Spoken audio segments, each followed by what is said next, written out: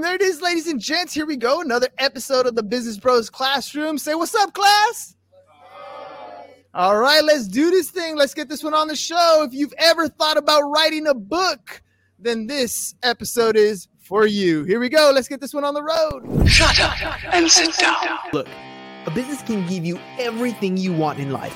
Prestige, wealth, freedom. It can also take everything away from you. This show is for those who are willing to take that risk. These are the real life stories of entrepreneurs. But before we start, I have one small favor to ask. Please leave a comment. It can be advice, critiques, tips, feedback, or share this with someone because your engagement is the most valuable and most powerful form of social currency. So thank you, and welcome to another episode of Business Bros. All right, ladies and gents, look, there are great books and then there are best-selling books. So what's the difference? Great books are written very well, but no one reads them. Best-selling books are read by many. If you want to know what it takes to become a best-selling author, then this episode is for you. A best-selling author can open up so many doors for you, and I can't wait to learn how to make that happen. Today's guest is here to share with us how he's helped thousands write their own books. So let's get to it, writing a book with Mr. Steve Kidd.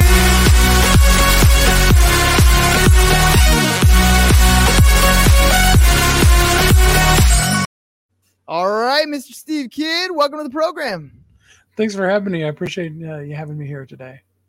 All right, dude, let's get into this. How did you become an author? Everybody thinks they have a story that is worth sharing. Few people actually make it happen. And then to turn it into a bestseller, that's tough enough. How'd you decide to start writing books? Well, of course, I've always loved books. I'm an avid reader. Actually, the first book that I published was my then current wife and my second youngest daughter. They did a book based off of their travels going to see the sites for the movie Twilight. You remember when the first Twilight movie came out back in 2007, 2008? Vampires? Yeah, sparkly absolutely. vampires. Yeah, and they loved that movie. They went and visited all the sites and put out a travel guide, and that's kind of what started all of it. And I've always been writing.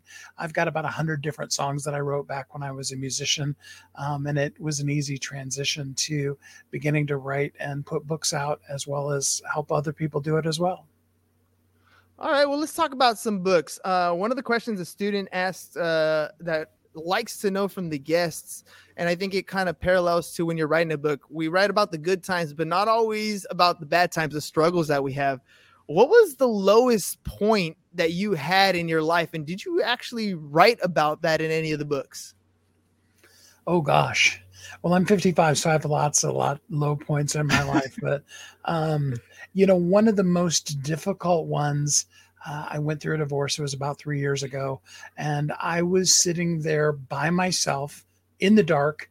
No reason. I just hadn't turned the lights on in front of my computer, and I was trying to figure out what was I going to do in life. I had literally been either, between college roommates, kids, different things like that. I had never lived by myself.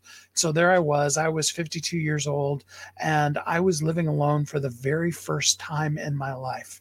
And I had absolutely no clue what it meant to be single. Some of you guys probably have a better idea what it means to be single right now, even if you're just a teen, than I did in my mid-50s. And yes, I have written some parts of that, little segments of that. And then I have a whole book that I'm working on that's, I don't know, it's kind of more for me than maybe necessarily it is for the general public, but kind of going through that whole journey that I went through on that. Man, divorce has got to be tough. Being single, I'd imagine it's worse. It's so much worse. It's got to be, right? These guys in here in this classroom, they always wonder about, does that person have a crush on me? Or there's super drama. One of my favorite things to do as a teacher, honestly, is to walk around and listen to some of the stories that they got and the dramas that they're going through, because in all reality, in 10 years, it's not even going to matter. But at that moment in time, it is super, super, your world revolves around that. How'd you get out of that funk? What got you out of the self-pity, the sorrow, to kind of get back on your feet, go out there and make something happen? I discovered, and I forget who said it to me first. I've heard it from several different people, but there is a really cool thing with your brain where it is impossible for you to be in, self-pity and worry and fear and all of those kind of things and in service at the same time. And I discovered that the more that you give, the less it's possible, it literally mentally possible for you to also focus on those negative things. And so I just really began focusing on really giving. I had, and this is going to sound crazy, but I had the advantage of the lockdown and COVID where we couldn't go anywhere. And what I really did with it is I just began to go online every day and just encourage people. We were all going through stuff that nobody had ever been through. And so I didn't try to ask people to do books with me or do business with me or whatever. I just simply wanted to make sure that I was online every day, offering hope and possibility to people, in a time when all of us were wondering, hey, is the world ever going to be normal again? So how does that relate to becoming a bestseller? I'd imagine when you write a book, getting those first couple copies out, everybody, friends and family are always going to buy those, right? They're your local supporters. But how do you take that kind of give more mentality to become a best-selling author, or are they not related? Well, they are related. They don't have to be related. First of all, it's really important to note bestseller is the beginning of the journey. It's actually the very, very first start. It's like if you were building a house, the first thing you got to do is build a foundation. If you wanted to become a doctor, the first thing you have to do is graduate medical school. Neither a foundation nor, having passed medical school and being Dr. So-and-so, neither of those things is going to make you money or be anything other than just a credential unless you do something with it. The same thing's true with bestseller. It's something we can do on day one of your book launching. It's really about understanding Amazon's algorithm more than it is about selling hundreds of thousands of copies of your book. But that then gives you the credential to be able to do the things that you want to do. Now, beyond that, when it comes to building the following, the more that your focus is, and we've all seen a whole bunch of different companies. When a company has something bigger than themselves that they're giving back to the world, people want to get involved in that. People really don't care anymore about a company that just wants to make itself rich. They want to find somebody that's going to do some good in the world. And you need to share that. And that's where social media can really come into promoting your book.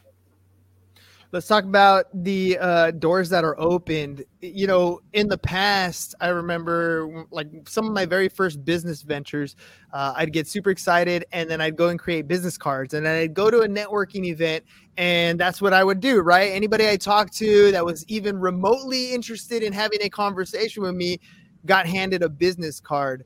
And then I started to notice how some people weren't handing out business cards. They were handing out their books, right? And there's something about a book that always captures my attention is that I never throw it away. I got books stacked in my office, people that have sent me books either via mail, I picked them up at networking events, and I may have never actually opened that thing, but I didn't throw it away, right? And so tell me, what does a book do for somebody who's getting started as an entrepreneur or trying to become an expert in their industry? So your book is your credential. Again, using the concept of becoming a doctor, what I've found, and this is from working with medical doctors and helping them put their books out, they would be the first one to tell you that being a best-selling author does more for them, for notoriety, for people wanting to speak to them, for people believing what they say, than having been a doctor in their field for the last 20 years. Bestseller is literally the number one influencer credential. You can have no followings on TikTok or Instagram or any of the different social medias. And if you go out on their very first thing and say, I'm the best-selling author of whatever book, it immediately begins collecting people to you, because in a person's mind, they immediately see that as this person's got to be legit. After all, they're a best-selling author. And so that's the foundation we create so that we then can bring people in. I remember reading Robert Kiyosaki's Rich Dad Poor Dad, and I think it was there, might have been an interview, might have been Cash Flow Quadrant, I don't remember exactly, but he talks about how he gets interviewed by this newspaper writer, right? And he's sitting there and she's asking him questions about his book and how his book is a best-selling book. And she says, I've been trying to write this other book, blah, blah, blah. And he kind of looks at her and he's like, look, you got a PhD. You have such good writing skills. You're amazing. But my advice to you, if you want to sell more books, is to go take a sales class. And she looks at him kind of insulted, like, I'm not in sales. I'm a writer. I am not a salesperson, right? And she didn't quite understand the difference. And he's like, look at what you're writing about me. You said Robert Kiyosaki, best-selling author, not best writing author, right? And that made a big impact on me, especially as an educator, because I'm a math guy. I know that my writing skills are crap. And, I'm looking across the room, and when I say that, some people kind of cringe because they feel the same way. Like, their skills in writing are not very good. So what do you say to somebody who believes that they are not a good writer? Can they write their own book? Can they become a bestseller? Absolutely. In fact, the truth of the matter is very few people are good writers, but everybody really, up to and including, my granddaughter, when she was 8, brought out her first best-selling book. Everybody should be an author. And the easiest way to do it, all of us know how to talk. You and I are having a conversation right now. The best way to write your book is just simply go on to something like Zoom. You can get the free version of it and just record yourself talking and telling stories about whatever it was. Tia, my little granddaughter, when she was 8, the only thing she knew in life was she had a best friend, and she wanted to tell the whole world about her best friend. So that's what her book was. It was about meeting her best friend. And, it's a really powerful little book. And each and every single person that's listening, you absolutely do have a story that somebody needs to read right now. I love that strategy.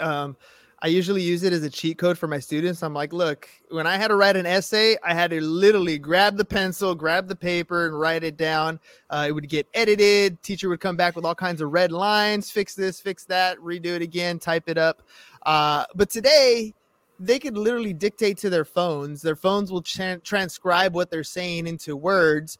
There's a lot of AI that'll come in and correct your grammar, correct some of the stuff that you're looking for, and boom, you got an essay that's done. So that's a strategy. What are some other strategies that you can use or you utilize so that you can put pen to paper so that the story comes out in a way that somebody's actually going to want to read it? In other words, when somebody's thinking about writing a book, it seems daunting to put down 200 pages, 300 pages of words. How do I structure it so that I get something coming out of me that's readable? Well, number one, nobody really wants to read a 300-page book anymore. Think about it there in school. You hand somebody a great big giant book, and the last thing they really want to do is read it. But right? Amazon has found that if a book is 100 pages, and I'm talking about print pages, so I'm not talking about 8.5 by 11. An 8.5 by 11 piece of paper is about 4 print pages, give or take. 100 or less print pages, more than 60% of the people that get that book will read it and finish it. That goes between 101 and 200 pages, that drops to about 20%. And if your book goes over 200 pages, it's less than 3% of the people that will ever finish the book. So, it isn't about the number of pages. In fact, the truth is the 300-page book came out of the fact that the publishing industry discovered that they could make more money if they forced authors to make bigger books. I'll give you 2 perfect examples of little books. Have any of you ever heard of the story Dr. Jekyll and Mr. Hyde? Oh, yeah. It's it's a short story in a book that was about 45 pages originally. Again, I'm talking print pages. The book that was written that the movie Brokeback Mountain was based off of is a 56-page short story. So it doesn't take a lot to be able to do it. Less is absolutely more. Just like you can tweet somebody and in 140 characters or, whatever it might be, you can get your point across. The same thing's true with the book. You just really want to tell somebody something that's important to you and get it out there as opposed to having to have all these words. Yeah. All right. So it doesn't have to be very long, but I got to get people to pay attention, right? So in our class, we talk a lot about marketing, and especially because in the TikTok era, it's like 3 seconds. You're not interesting, boop, on to the next, swipe, next. So how do I maintain that attention? How do I get a reader to open the book, right? I mean, that's step one, open the book, and then keep reading to the end. So to get a person to open your book, that starts on your description on Amazon. I mean, let's face it, pre-COVID, it was about 80% of all books were sold on Amazon. Now it's in about the 95% of all books that are sold on Amazon. That first line of your description on Amazon, well, we could even go further and say the title, but even more so, that first line is all about what's in it for me. And I'm talking about what's in it for me, the reader.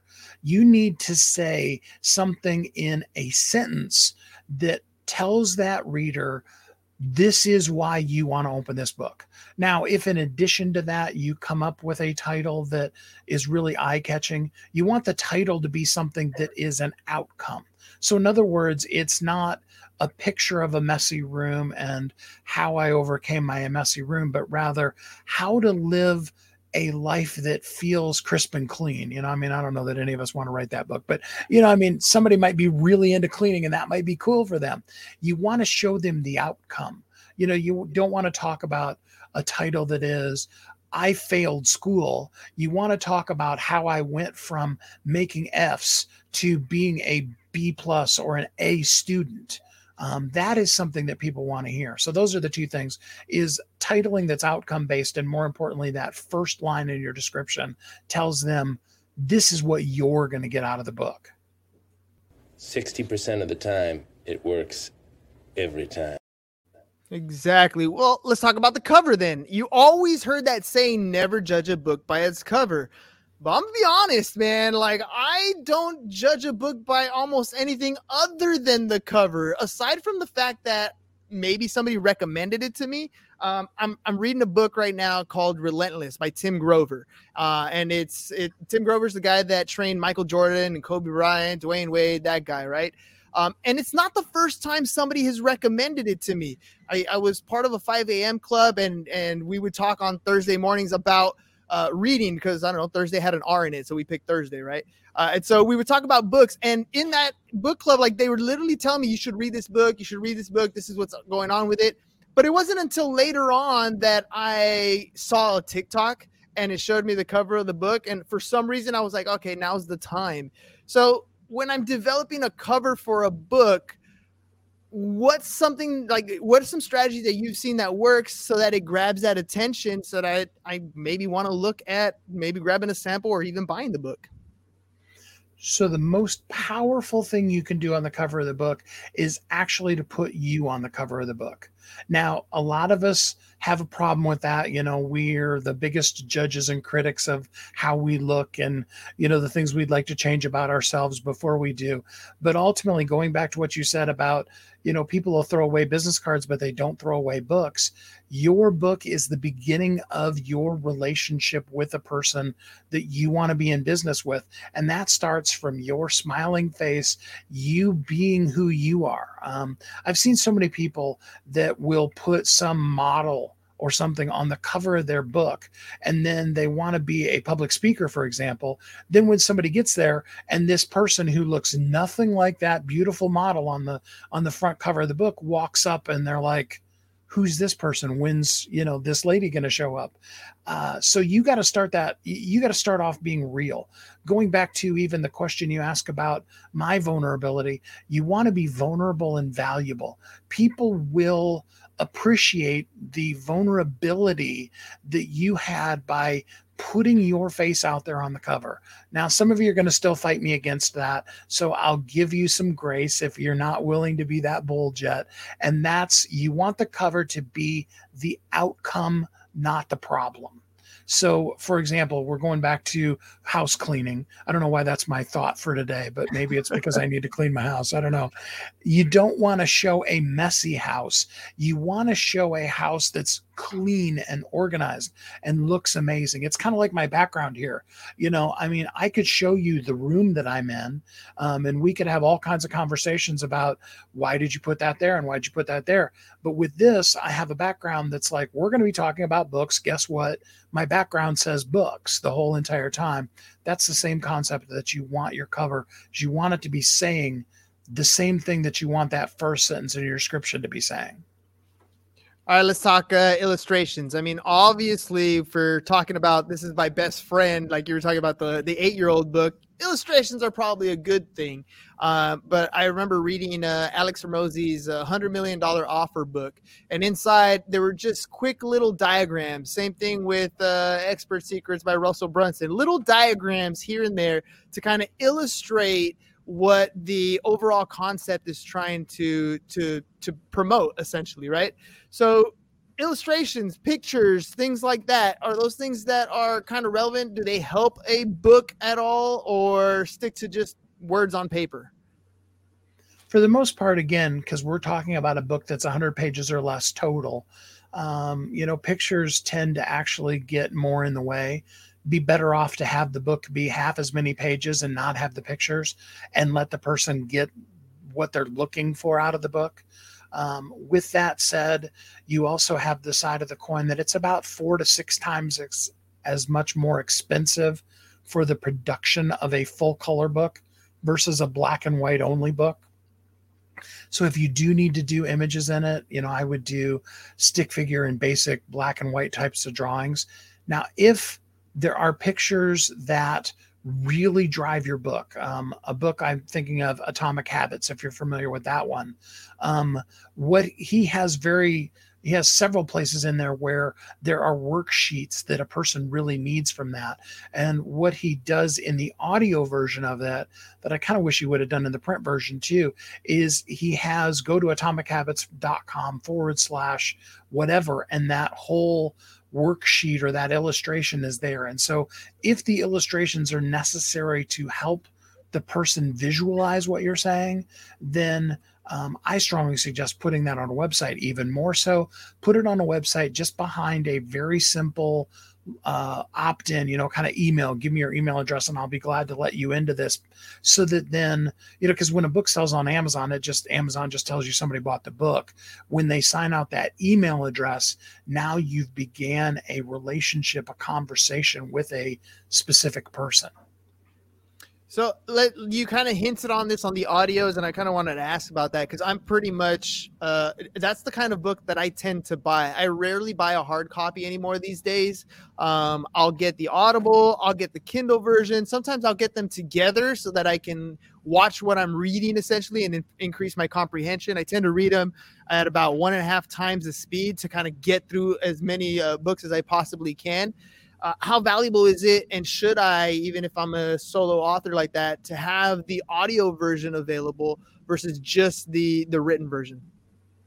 Absolutely, you should have the audio version available.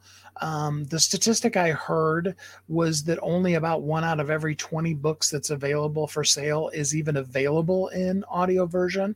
So it's going to make your book even that much more in demand because it's, there's less of them, so it's easier for your book to come out. And then additionally to that, the whole concept we've been talking about, that relationship, if it's you reading the book, and it can be as simple, again, as using Zoom, and when you mess up, when you're reading, because we all do, just pause, take a second, and then, start back up where you messed up. And then there are tons of people, even on Fiverr or places like that will gladly go back through that audio and take out all of the faux pas that you did and clean it up for you so that it gives you what you need to be able to upload the audiobook. But yeah, audios are extremely popular and powerful for what you do. All right, let's talk about cost and time. I mean, obviously time's going to be different for anybody who's committing to writing the book, right? But what does it cost? What can I expect to invest if I'm going to put my book out? If I, what are like minimum copies? Do I need to have a certain amount of minimum copies? Do I need to have a certain amount of downloads? What am I going to even make off these kind of books? Like, let's talk a little bit about the numbers. Tell me what can I expect when writing a book? So I love this quote from Seth Godin. I think he put it best. He said, if you're writing your book to make money, then don't do it. But if you want to make money, then you absolutely have to have a book. And that's important to note when you're talking about the book. That's not going to be your moneymaker. I'm not saying you couldn't make, a significant amount of money, but you are typically going to make somewhere in the range of $1 or $2 per book. And that's the high end. That's assuming that you self-publish the book.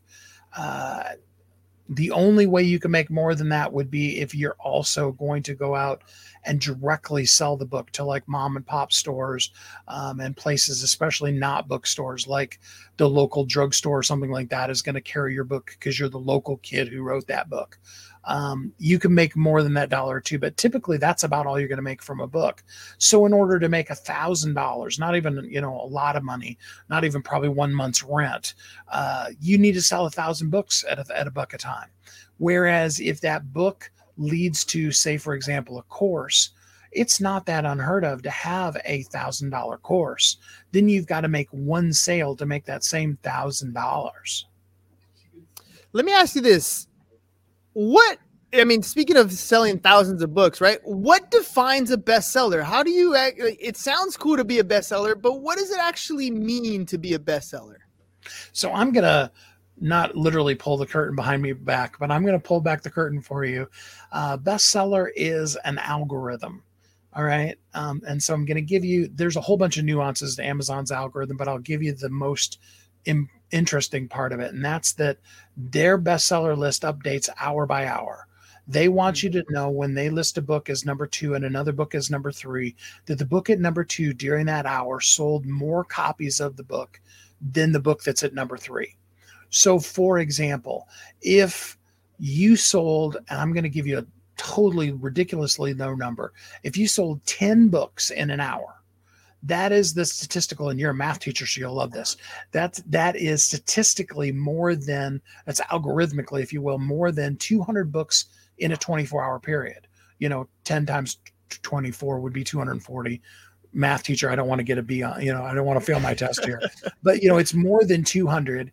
And I use that number because of the next ones I'm going to tell you for easy math for me, which means over a 30-day period, over a month, that's more than 6,000 books in a month, which is more than 72,000 books in a year, which is to say a book that sold 72,000 copies in a year may not necessarily have had any 1 hour where they sold 10 in an hour.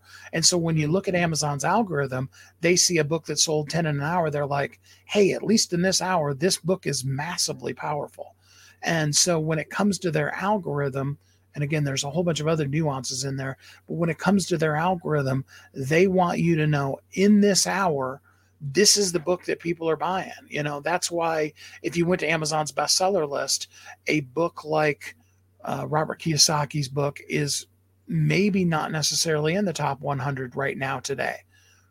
You and I just talked about it on a podcast. So maybe, next hour it will be, because people are like, oh, Rich Dad, Poor Dad, I should check that book out. And then the sales go up. But it does fluctuate like that. And that is versus, say, for example, the New York Times, which is only a reflection of Walmart made a giant purchase. Doesn't necessarily mean any of the books got in anybody's hands. It just means, a big box retailer bought 50,000 copies of a book and reported that. And that's what statistically the purchases of the book was. So it doesn't take a lot to become a bestseller.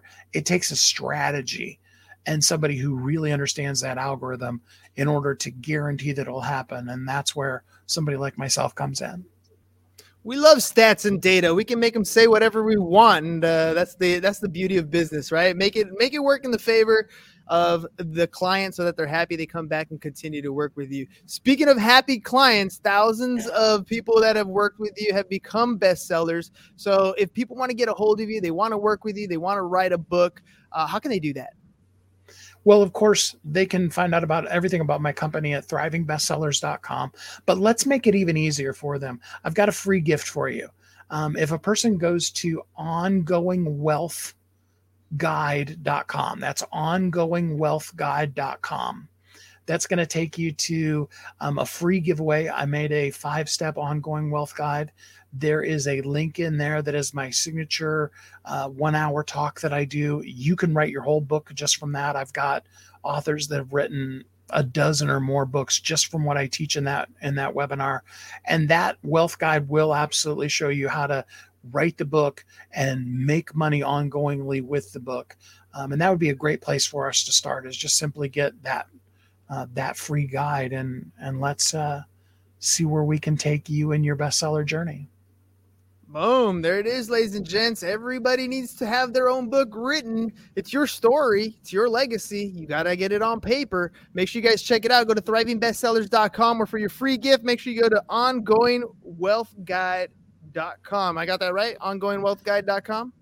Ongoingwealthguide.com. Perfect. All right, ladies and gents. Steve, thank you very much for coming on the show. We got some questions? Ask away. Let's do it. No. Do it. All right, we got a question coming up. Here we go. Hello, sir. Hi. Can you hear me? Yeah, there you go. How are you? I'm good. How are you? I have a question for you. Yeah. What's the lowest point in your life? The lowest what was point? The lowest point? Yeah. Probably, again, going back to what we talked about earlier, that day that I was sitting there in the dark, totally alone, and realizing that for the first time in my 52 years of life, I was completely alone and there was nobody there, and that none of the bills were going to get paid. There wasn't even going to be food on the table unless I did all of it. And it was really, I contemplated for a little bit, maybe I don't want to do this, and what are the options, or should I go live with my mom, at 52 years old, which I did not even really consider, but thoughts like that go through your head. But that was probably definitely the lowest point in all of my life. Those things are tough, man. I mean, we all have them. Again, we all have them. I think even as a teenager, you think you have your lowest point, probably like on a Friday, and then come Monday, you're on another high, ready to rock the week, hopefully. Steve, thank you very much again for coming on the show. Ladies and gents, give him a round of applause. All right, Steve, we'll catch you on the next one. Ladies and gents, you want to write a book, make sure you check it out. One more time, thrivingbestsellers.com, thrivingbestsellers.com. We'll see you on the next one. Later. It's over. Go home. Is your business in need of marketing? Try starting a podcast. But not just any podcast. Podcast like a pro. We can show you how to take your business from being invisible to becoming a brand people trust. Go to www.businessbros.biz to get started today.